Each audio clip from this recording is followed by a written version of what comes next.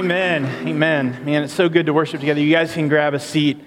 As we were worshiping, I'm sensing a very, very slight audible from the Lord. So I'm going to get to what I was planning to say in a second. And trust me, that doesn't freak anyone out more than me. The Lord put on my heart 1 John 1, 5 through 10. It says, "This is the message we have heard from him and proclaimed to you, that God is light, and in him is no darkness at all. If we say we have fellowship with him while we walk in darkness, we lie and do not practice the truth. But if we walk in the light, as he is in the light, we have fellowship with one another. And the blood of Jesus, his son, cleanses us from all sin. If we say we have no sin, we deceive ourselves, and the truth is not in us. If we confess our sins, he is faithful and just to forgive us our sins and to cleanse us from all unrighteousness. If we say we have not sinned, we make him a liar, and his word is not in us." I wrestled with that for a couple minutes because, again, I don't love to audible, but let's just take that, and if the Holy Spirit's using that in you, hang on to that, because I think he's going to tie it back together later. But let me just add this. God does not want you to walk in darkness. In him is no darkness. And if we claim that we have no sin, we make him a liar. And my sense from the Holy Spirit this morning is that someone here, maybe multiple of us here, there is something that we're holding back. There's something that we cannot say, I'm surrendering that. The song doesn't go, I surrender most, okay? It's I surrender all. And I think the Holy Spirit's wanting to get through to us tonight that we surrender all. And we want to surrender all. And we're going to walk in freedom. We're going to be able to walk in the light as he is in the light in that moment that we surrender all. So hang on to that. And I'm praying the Holy Spirit's going to use that for you. All right, what I want to share with you tonight, the main thing I want to share with you tonight is out of the book of Matthew. I'm going to look at chapter 15, verses 21 through 28. This is the story of the faith of the Canaanite woman, or my alternate title is Jesus' trip to the beach, if I can be so casual. But before I read the actual scripture to you, let me just set up the context a little bit. If you read Matthew chapter 15, this is what you're going to see. You're going to see that Jesus has had a conversation with some Pharisees and scribes from Jerusalem. And what they want to know is why Jesus' disciples broke tradition by not washing their hands before they ate. And then this is what Jesus does. He flips it and turns it on them. And he says, why do you break God's commandment in favor of your tradition? Because what they were doing is they were giving all of their money to the temple so that they had nothing left to take care of their family with. And Jesus is saying, hey, you're not honoring your father and your mother. And he quotes the prophet Isaiah when he says, this people honors me with their lips, but their hearts are far from me. Jesus is concerned with where your heart is, because these guys thought they were a big deal. These guys thought that they were the epitome of religious perfection. They thought they had it all together. But Jesus wants to get to the heart of the matter. And then Jesus goes on and he's teaching some people around him, and he says, it's not what goes into your mouth that defiles you, but what comes out. What comes out of your mouth comes from your heart. He says sexual immorality and idolatry and envy, these all come from your heart. So again, as we read through Matthew 15, we see Jesus is concerned with the state of the heart. And so then we get to where we are today. This is verses 21 through 28. Jesus went away from there and withdrew to the district of Tyre and Sidon. And behold, a Canaanite woman from that region came out and was crying, have mercy on me, O Lord, Son of David. My daughter is severely oppressed by a demon. But he did not answer her a word. And his disciples came and begged him, saying, send her away, for she's crying out after us. And he answered, I was sent only to the lost sheep of the house of Israel. But she came and knelt before him, saying, Lord, help me. And he answered, it is not right to take the children's bread and throw it to the dogs. She said, yes, Lord, yet even the dogs eat the crumbs that fall from their master's table. Then Jesus answered her, "O woman, great is your faith. Be it done for you as you desire." And her daughter was healed instantly. So this is what we see. We see that Jesus is withdrawing. He withdrew from the area to Tyre and Sidon. And Tyre and Sidon are up by the coast. They're near the sea. That's why I say Jesus is going to the beach. And sometimes we just need to go to the beach, and maybe that's a word for somebody in here. I don't know. But as we read on, we see that this Canaanite woman comes out. Now, being a Canaanite, she is a non-Jew. She is a Gentile. And she comes to Jesus saying, "Have mercy on me, Lord, Son of David." She knows who Jesus is. And she gives Jesus a respect that the Pharisees that were trying to debate with Jesus earlier were unwilling to give him. And this is what she says. She says, "Have mercy on me because my daughter is oppressed by a demon." She's got a problem, and she asks Jesus to help her. And notice this. She says, "Have mercy on me because my daughter has a demon." She doesn't ask for Jesus to show mercy to the daughter. She says, "Show mercy to me." And there are going to be times, there are going to be things that we need God's help with that aren't just about us. They may not be about you, but she comes to this place where she has no other place to look. She has no other option. She doesn't know what can possibly work, so she comes to Jesus. She seeks him out. And after she says this, it's silence from Jesus. Now, almost any commentary that you read on the matter will tell you that this is pretty unusual. Jesus usually gives some kind of answer, some kind of response, but he doesn't say a word. Maybe this doesn't seem unusual to you. Maybe you feel like when you pray, when you press in, when you open the Word even, you just don't hear a thing. Maybe you can relate to coming to God and asking him to do something for you, and you get no response whatsoever. So as we continue on, we see the disciples ask Jesus to send her away. Now, we don't know if she's like, "Lord, just get rid of her. Like, we're tired of her. She's getting on our nerves." But the scholars indicate that the way the language works is that they're saying, "Lord, would you just do what she wants for her so that she would get off our case? Can you please just get her out of this place?" They're probably exasperated. They're frustrated. They're annoyed. We don't know how long she's been following after them. And maybe you feel like that. Maybe you feel like the people around you, maybe people in your small group or people that you've been around for a long time, maybe you just feel like an inconvenience. Maybe you feel like you can't speak up. Maybe you feel like whatever you bring up is either too big or it's too small and it's silly, and you just feel like you can't bring anything up. You might just feel like you're not important enough to come to Jesus. Then Jesus makes a statement that it has the potential to wound or to discourage or to do whatever. He says, "I was sent only for the lost sheep of Israel."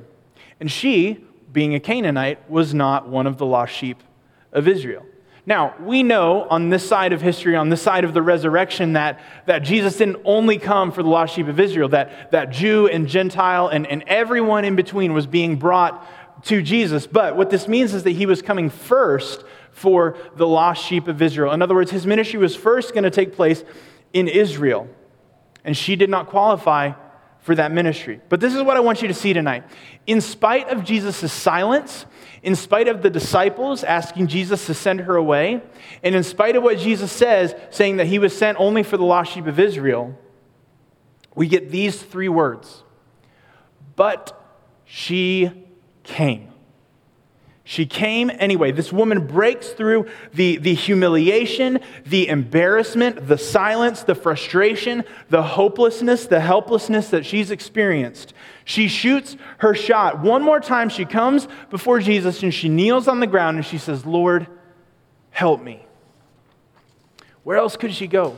What else could she possibly do? Her daughter was helpless. Her daughter was hopeless. She might have, we don't know what she tried before, but I imagine she's exhausted every avenue. And she knew that the only person, the only place that she could get help from was this guy, Jesus, that she's heard about.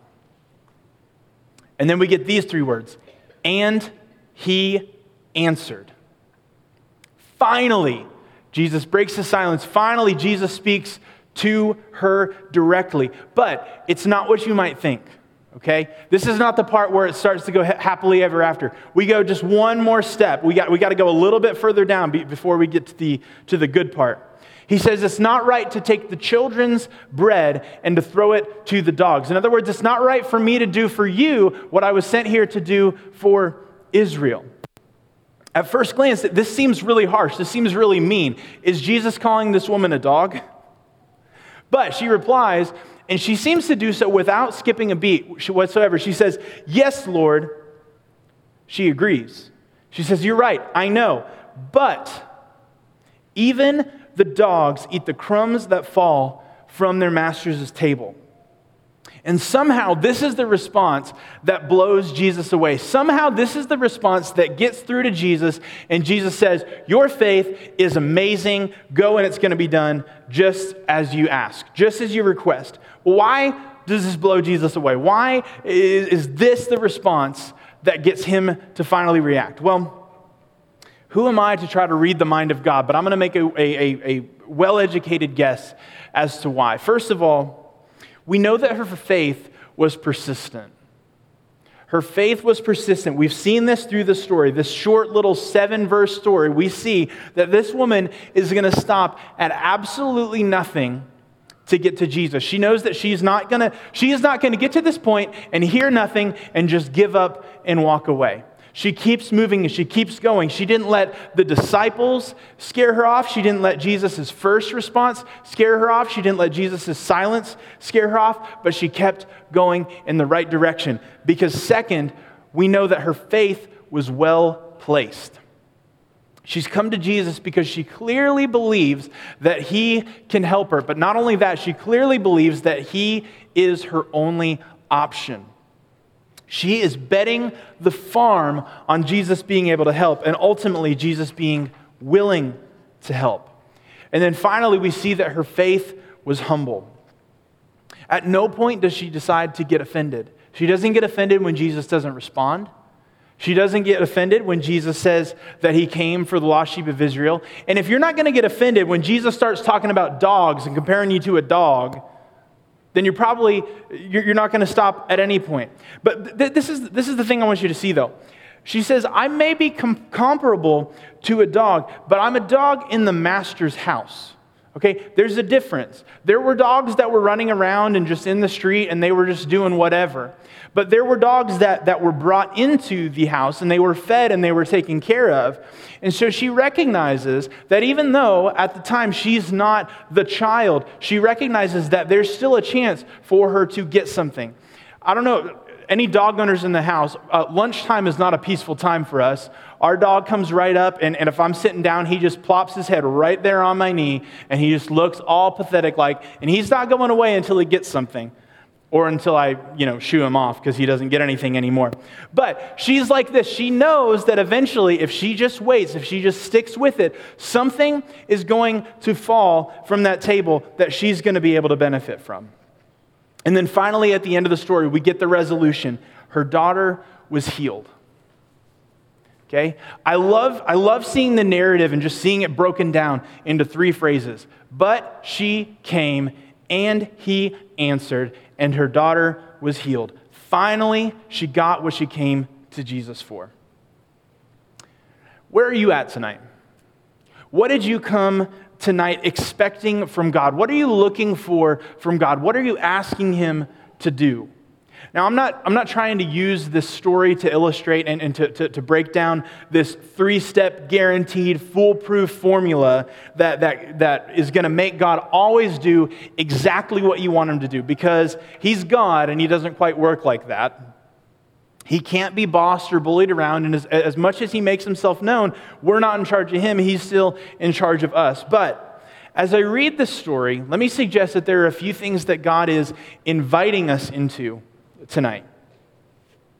Number 1, quite simply, just come to Jesus. When you're looking for something in your life to change, the first step is to come to Jesus. And let me tell you, you might have to keep coming. You might have to keep coming. He might be silent at first, like he was in this story. He might start off by giving you an answer you don't want to hear. He might start off by giving you an answer that you're going to have to come around to and grasp his way of thinking on it. But just like Pastor Joe says sometimes around here, nothing changes until something changes. And the first step is to step out, to make a move, to come to the end of yourself, to say, I surrender all, and to come to Jesus. Number 2, accept his terms. Okay? Now, this is not meant to sound mean or harsh. I am not here to throw a rock at you. I'm not here to bash you over the head and just say that you just have to agree with God. But this is an act of faith in and of itself to yield to his wisdom, to yield to the reality that his ways are better than, or higher than our ways, and his thoughts are higher than our thoughts. To bet the farm on the idea that his plans for our lives are better than our plans for our own lives. Because we follow and believe in the Jesus that told the rich young man to sell everything he had, give to the poor, and come follow. We follow the Jesus that said, let the dead bury their own dead. Now come, follow me. I'm reminded of the time in Matthew chapter 7 when Jesus is explaining that the Father will give good gifts to those of us who ask him. And there comes a point where maybe we have to realize that we think we've been asking for a loaf of bread, or we think we've been asking for a fish, but maybe we don't know, because we don't know how things are going to turn out. We can ask and say, God, why don't you just do this? This makes perfect sense for you to do this. I don't understand why you wouldn't. But maybe it's not God's best for you. Maybe it's not the thing that God is going to use to glorify himself and to bring you and other people around you the most good. And finally, we believe that he will do it. In Matthew chapter 9, Jesus asks 2 blind men if they believe that he can restore their sight. And as you read through the Bible, this idea of faith and believe in what God has done, this comes up time and time again. And so we have to ask, why does this matter? Why is this important? And I think it's just because, quite simply, and this is my humble attempt at answering this question. I don't know, it's probably a lot more complicated than I think it is. But if you believe that God will do something, you'll live differently because of it. The Canaanite woman came to Jesus because she believed that he would help her. She persevered through silence, through dismissal, through unfavorable answers, because she believed that Jesus would help her. The Apostle James, who is Jesus' little brother, gives us this counsel in James chapter 1, verses 5 through 8. He writes, if any of you lacks wisdom, let him ask God, who gives generously to all without reproach, and it will be given him.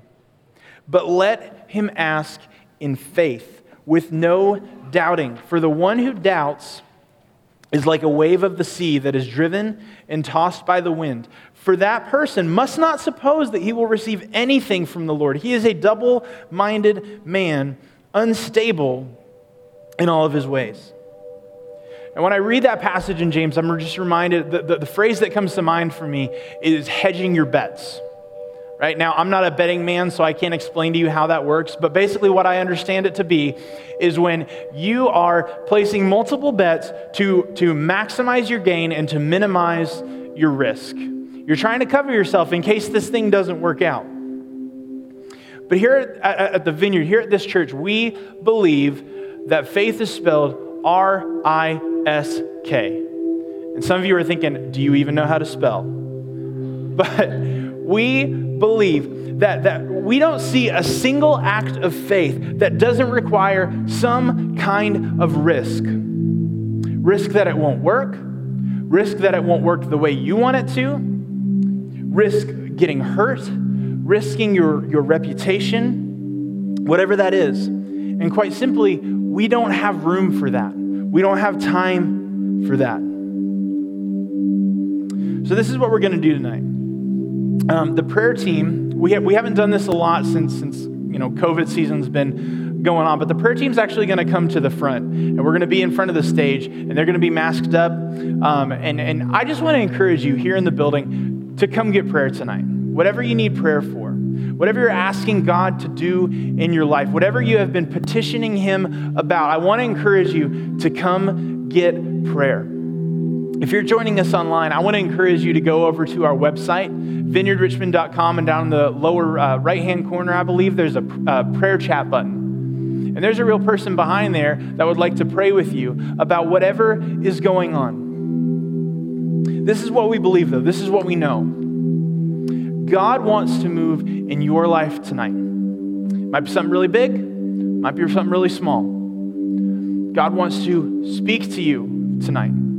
Again, might be something really big. Might be something. It might be something that someone on the prayer team says to you, or someone says to you in a conversation, and they had no idea that that's exactly what you needed to hear. It might be something like that. It might be something really simple. You might just need to hear, Jesus loves me, this I know, for the Bible tells me so. But this is what we know. God wants to meet with you tonight. He wants to know you. He wants to be known by you. And so I just want to encourage you, come to Jesus tonight. Wherever you're at, if you're doing good, come to Jesus. Let's worship Him together. If you're hurting, come to Jesus. He wants to heal you. If you're lost, come to Jesus. He wants to find you. We believe that He wants to meet with us tonight. Let's pray. God who is God in heaven, we just submit to you tonight, Lord. We just ask you to have your way. God, we don't want to claim to be reading your mind. We don't want to claim to know exactly what you want to do. We just know that you want to meet with us. We just know that you have made yourself known to us in the person of Jesus Christ. You've made yourself known to us through giving us the Holy Scriptures, the Bible that we read. We know that you are not hiding from us, God. We know that you are light, and in you is no darkness whatsoever. So God, we just ask you to be at work. We ask you to come in this place. Holy Spirit, would you do the work that you do of convicting us of our sin as well as of our righteousness? God, would you show us how broken we are? Would you show us just how needy and desperate we are? But would you also show us, Holy Spirit, just how loved we are? Holy Spirit, would you instruct our hearts in repentance? Would you instruct our hearts in coming to you? Would you show us what we need to do? God, would you shine lights on the areas in our hearts that the darkness has tried to take a hold of? And would you show us how you want to come in and how you want to move in that? Because we know you want to, Lord. We know you want to. We know that your will is for all people to know you and to come to a saving knowledge of who you are. So we just invite you, Holy Spirit. We submit to your guidance tonight. We ask you to be in this place, leading us and guiding us as we continue to worship, as we pray together, as we sing together, as we take communion later tonight, as we're talking in the commons area, and as we go out from this place. We just want to submit to your lordship, God. We pray all this in Jesus' name. Amen.